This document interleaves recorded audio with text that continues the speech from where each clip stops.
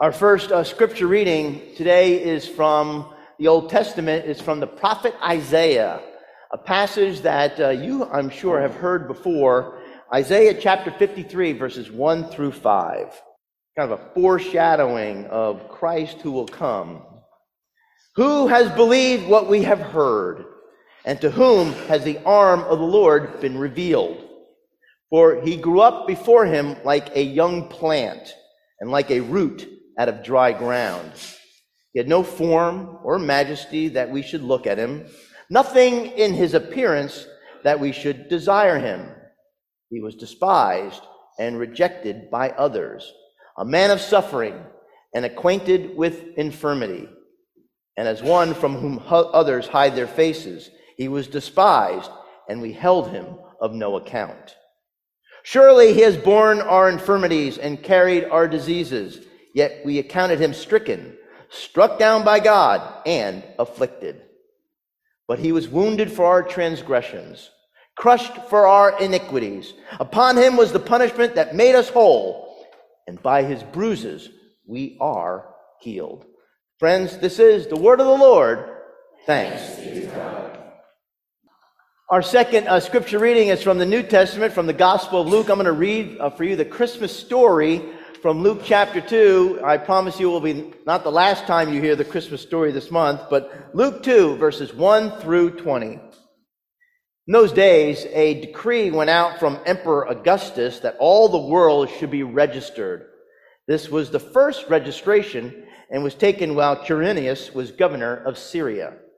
All went to their own towns to be registered.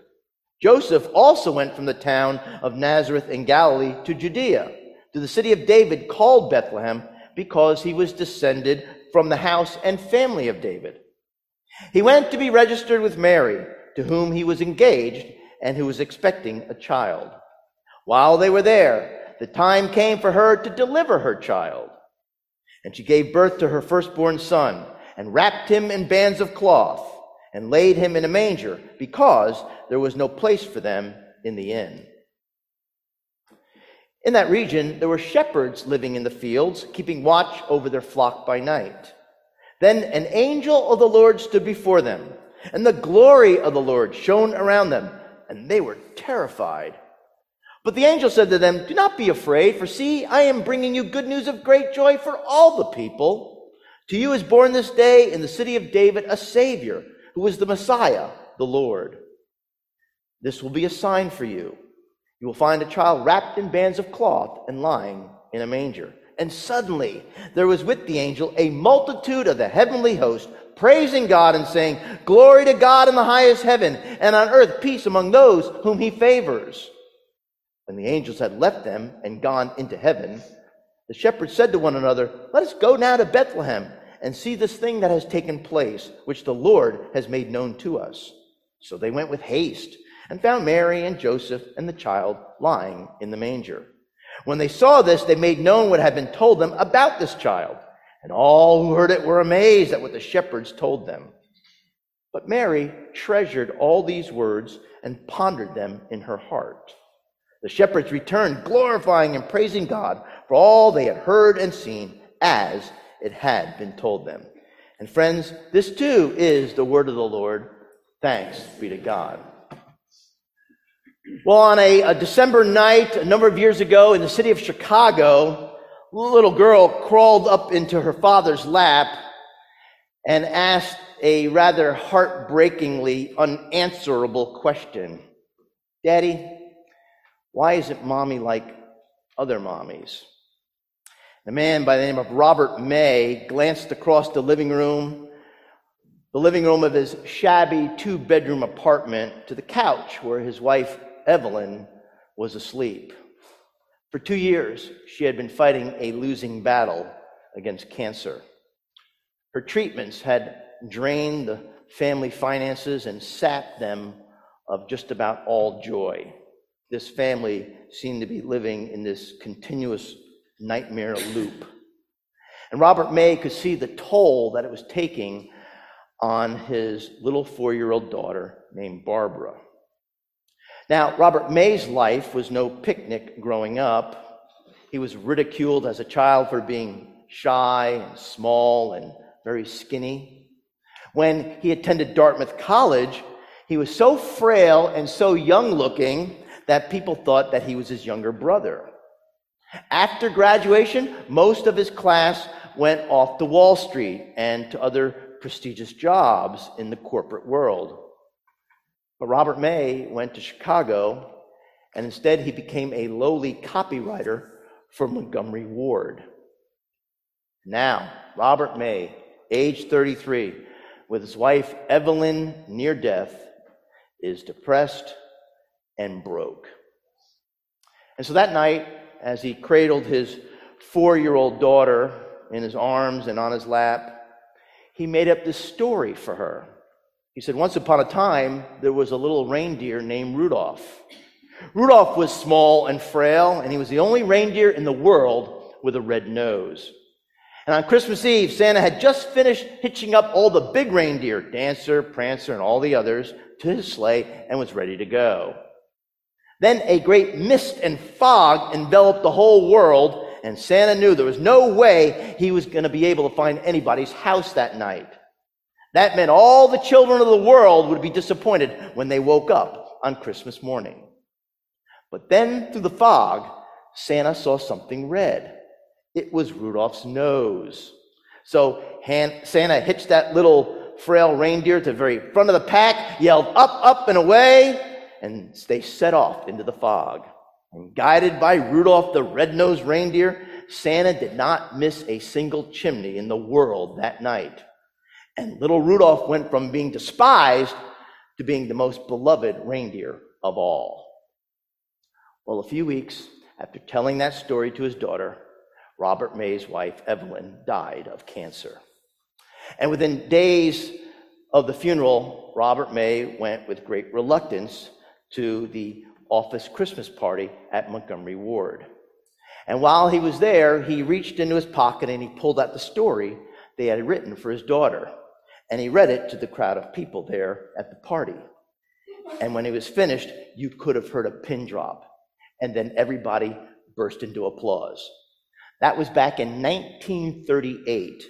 And by 1947, 6 million copies of this story had been sold. And today, Rudolph the Red-Nosed Reindeer is an icon of the Christmas celebration.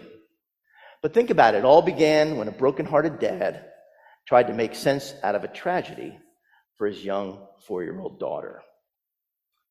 So let me ask you a question as I begin. Why? Why? What is it about this little reindeer that moves us so much at Christmas? I think I know the answer. You see, inside each of us, there is a Rudolph. We are all just misfits, trying to make it through life as best we can. And that is powerfully demonstrated in the scene that we're going to see from the TV show Rudolph the Red-Nosed Reindeer as they land on the island of Misfit Toys. Looky up there!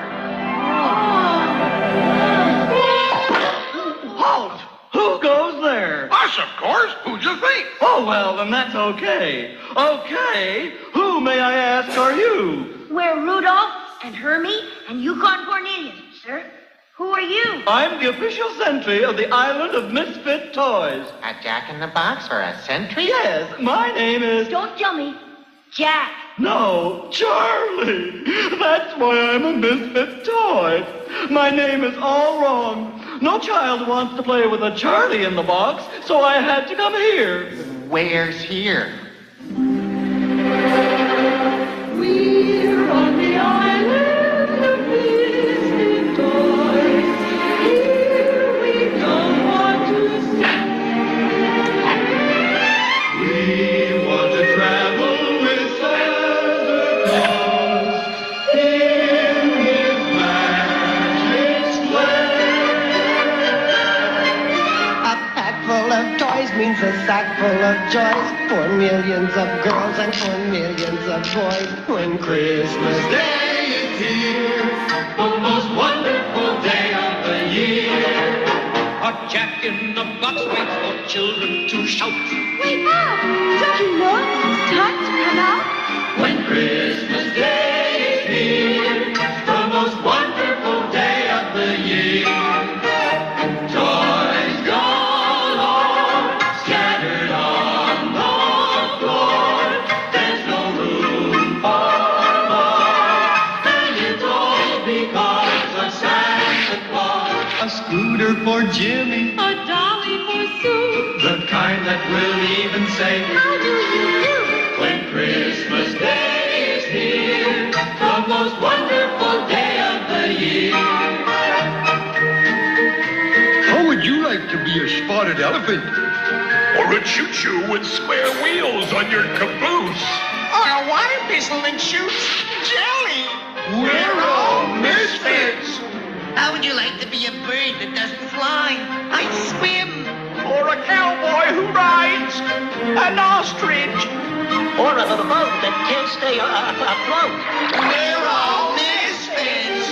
If we're on the island of unwanted toys, we'll miss all the fun with the girl and the boy.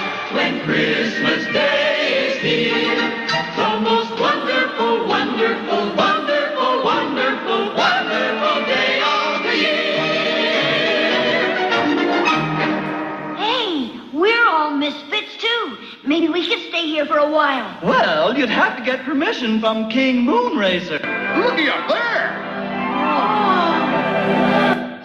Well, we're all misfits as well. From the time that we were children, wasn't there always something wrong with us too?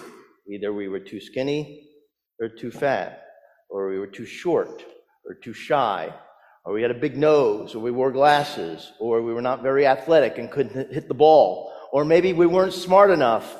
Reminds me of a story of the man who was on a quiz show and he was asked to give the names of the reindeer that pulled Santa's sleigh. And so he named them Dasher, Dancer, Prancer, Vixen, Comet, Cupid, Donner, and Blitzen, and Rudolph, and Olive. And the quiz show host said, Olive? No, there's no Olive. He says, sure there is. Rudolph the red-nosed reindeer had a very shiny nose, and if you ever saw it, you would even know it glows. All of the other reindeer, Olive the other reindeer. Olive, get it? Olive, oh yeah. Well, maybe you're not too bright either, or you don't tell good jokes in your sermon. But instead of a red nose, we've got red cheeks of embarrassment or guilt or shame or that dreaded curse of not being good enough. Well, friends, the good news of Christmas is that God rushes to meet us even when we are most unlovable. On Christmas Eve, Santa came to a pint-sized reindeer named Rudy with a plan to save Christmas. As Christians, more importantly, was when the angel Gabriel came to the scared young teenage girl with a plan to save the world. And the angel said, Mary, with your heart so right, won't you bear God's son tonight? And we know that Mary is probably about 14 or 15 years old when she gave birth to Jesus. That means that Joseph was probably around 17 years old. That would be like having a ninth grader marry a high school senior, and this teenage girl was pregnant before they were even married. And so we have to wonder, God, what in the world were you thinking? You see, this was not just any baby. This was the infinite infant. This was the once and for all revelation of God in human flesh. If ever a baby should have been born in a palace, been wrapped in silk blankets, placed on satin pillows, it was this baby. Instead, God enters the world through a problem pregnancy, wrapped in rags, and born without any of the benefits of hot water or soap or medicines. And then he's placed in a feed box, and he lays there amongst the smell of manure and farm animals. Well, the Apostle Paul said it very well in Philippians chapter 2. God humbled himself. He made himself nothing. He became a Rudolph. A humble God chose a humble carpenter along with a humble teenage peasant girl to star in the drama of his humiliation. And yet this birth would go down in history. Well, friends, we yearn for God to come down and live among us. That's what we celebrate in this season. There's that song from a few years ago by Joan Osborne. What if God were one of us, just a stranger on the bus trying to find his way home? Well, at Christmas, God became one of us. He took the bus, and the entire yearnings of this world are met in a baby born in Bethlehem. Because, as Christians, we can take away the parties and the poinsettias and the punch bowls and all the rest of the stuff of Christmas. Because really, it all boils down to one thing. We are celebrating the fact that the God of the universe once chose to reveal himself in human flesh and blood. So without diminishing his deity one iota, God took on full humanity. He's Emmanuel, God with us. Now, why in the world would God do that? Well, I think it's because God determined that there was just no sterile, antiseptic way to deal with the ugliness of our sin and the brokenness of this world by staying away at arm's length. Instead, God chose to come among us, to live with us, and to bring us salvation. And I think the great story of Christmas is that Jesus came for the outcasts of life, the Rudolphs, the Hermes, the Yukon Cornelius, and all the other misfit toys. And you know what? At Christmas, that also includes shepherds. Back in the first century, shepherds probably belonged on the island of misfit toys. At least that's what people thought. They were of little to no regard. They had no status in the community, and they weren't taken very seriously. And yet, think about this. An angel of the Lord appeared to, of all people, them, and said, "Do not be afraid. I bring you good news of great joy. Today, in the city of David, a Savior is born. He is Christ the Lord." At Christmas, God reached down to the very bottom of the barrel, and he made them the apple of his eye. I think another way that Rudolph, with his nose so bright, leads us right into the heart of Christmas is that Rudolph found happiness when he was given an opportunity to serve the world. Luke 2:20, which finishes the scripture reading from this morning, says, "The shepherds returned, glorifying and praising God for all they had heard and seen." What we're doing now, worship, isn't that what it really is all about?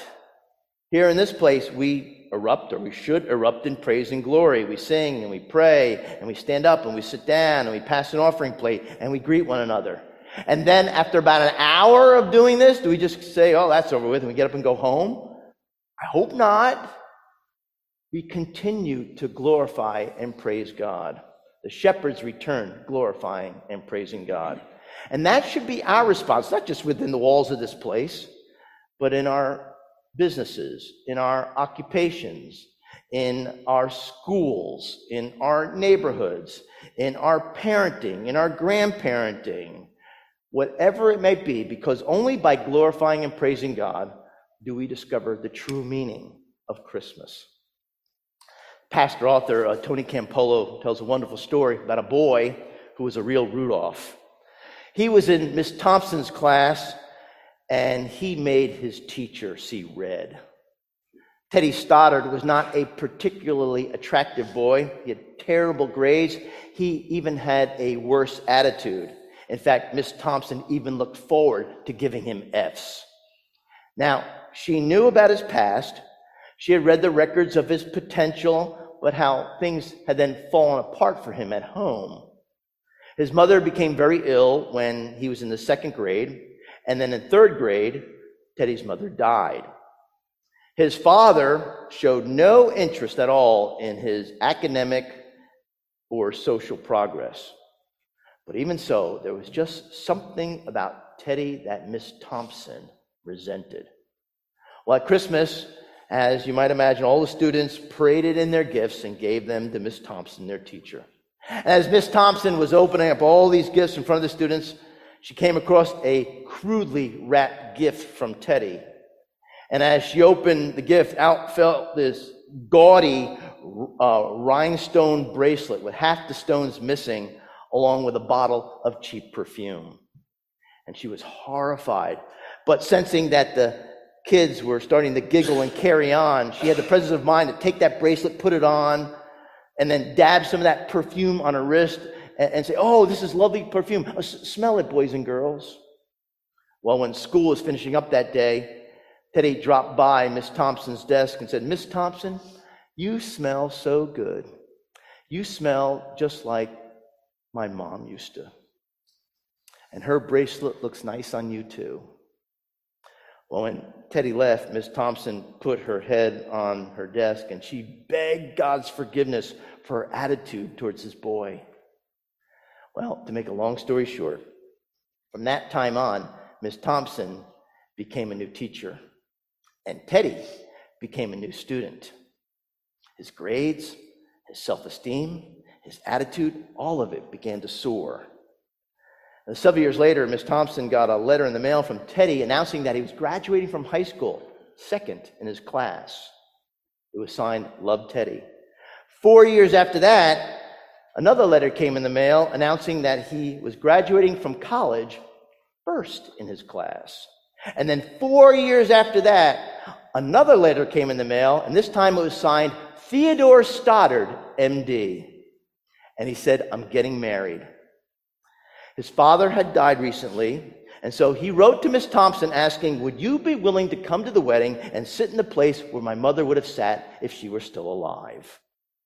And so Miss Thompson went to the wedding, and she sat in that place of honor, all because she took the time to care for a Rudolph in an act of Christmas kindness.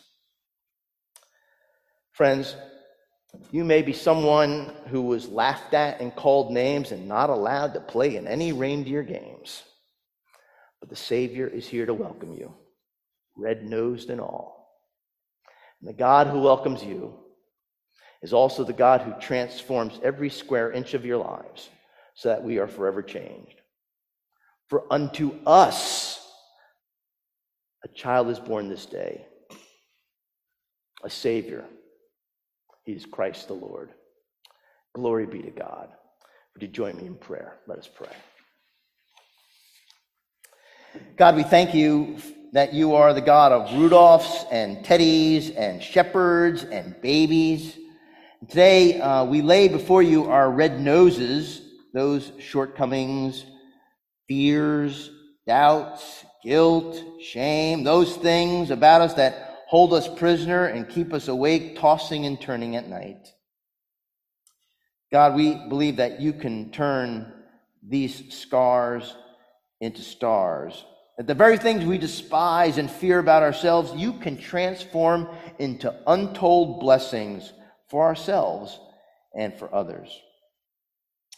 Now, God, we pray that you would enter into the weaknesses of our lives and transform us with your presence as we gather around your table.